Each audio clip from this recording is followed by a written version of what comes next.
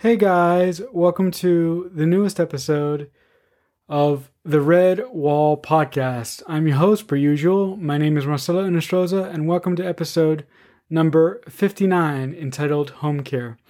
Alright guys, so in this episode, I would like to talk a little bit about how I came to having a home care health aide a couple years ago. Now, the reason why I ultimately did this was because my grandfather, who was getting up in age, actually came to me one day and he said, listen, if you can find a nurse or somebody to come in Monday through Friday to actually just give you a shower and give you breakfast, that would lighten up the load on me significantly, because I'm starting to feel it here a little bit. The fact that my grandfather is now getting up there in age. So I said to him, sure, I'll look around. And I was lucky enough to be able to find a nice local company that provides home health aides for people with disabilities and elderly people. And this company was really, really great for the first couple of years, because they hooked me up with this amazing Spanish elderly lady who really did everything to our satisfaction. And the thing that she was really good at is a lot of home care health aides, at least from what I was told, really don't actually listen to the patient and do exactly what the patient wants. But this home care health attendant that I had really did a great job of listening to me and doing what I wanted to the best of her ability. So I did appreciate that greatly. After spending, I believe, almost 5 years with this home care health attendant, she actually wanted to retire and go back to her home country of, I think she was from Colombia. So before she retired and before she left, I asked her if she could actually recommend anyone to take her place. And she recommended a woman that she worked with before. And she said, if you can find this woman and if she's still working in the healthcare service, in healthcare services, you wouldn't go wrong by choosing this person. That being that if they give me a choice, which they always have. So I took her advice and I asked my counselor person who was in charge of finding this person for me, if this specific person was still working. And my coordinator said that she was, but she was at another company. So I had, to be honest, grown not very fond of the company where I was at, which was Family Services.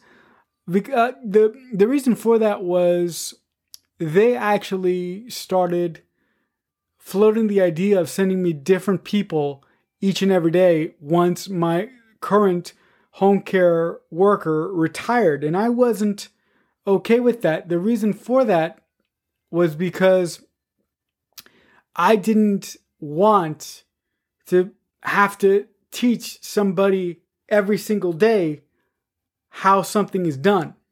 I would much rather have one person come and teach them how to do something once and then be done with it, rather than doing the exact opposite.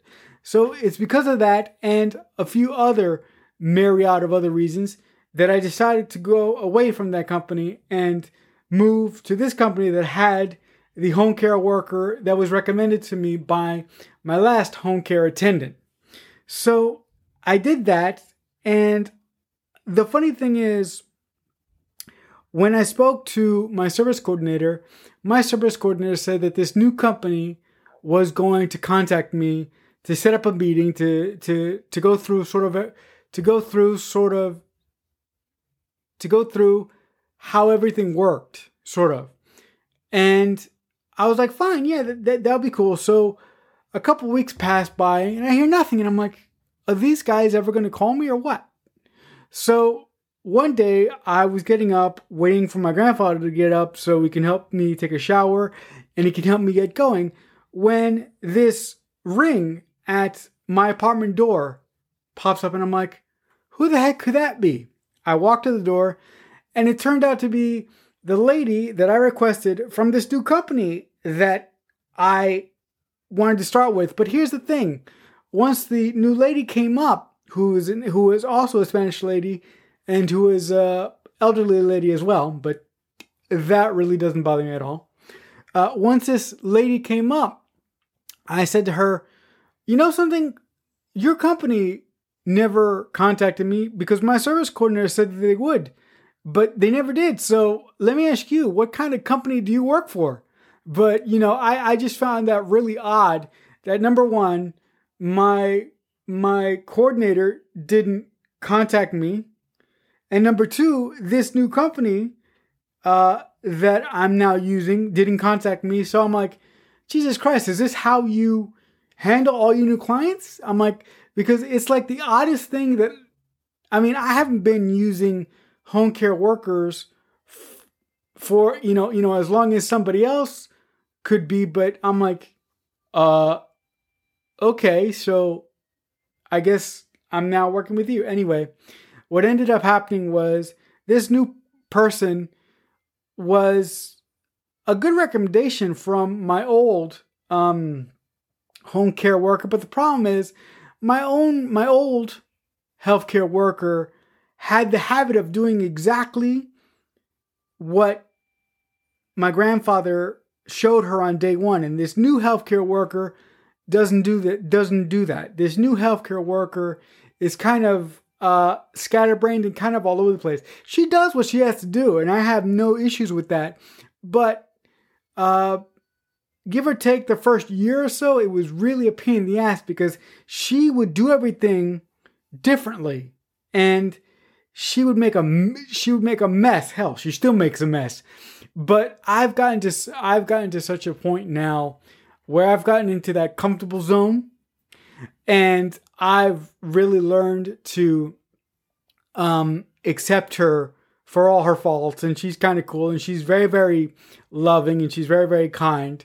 So I'm willing to overlook a couple of things here or there, just for the overall picture of how she is.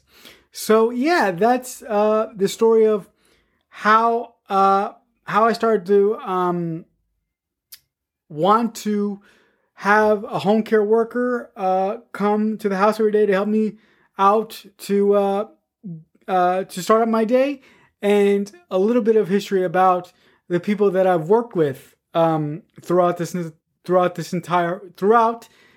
entire process. All right, guys, that'll do it for this edition of the Redwall podcast. Episode number 59, entitled Home Care. As always, I've been your master of ceremonies. My name is Marcelo Nostroza. Thank you so much for listening, but until next time, as always, I'll see you when I see you.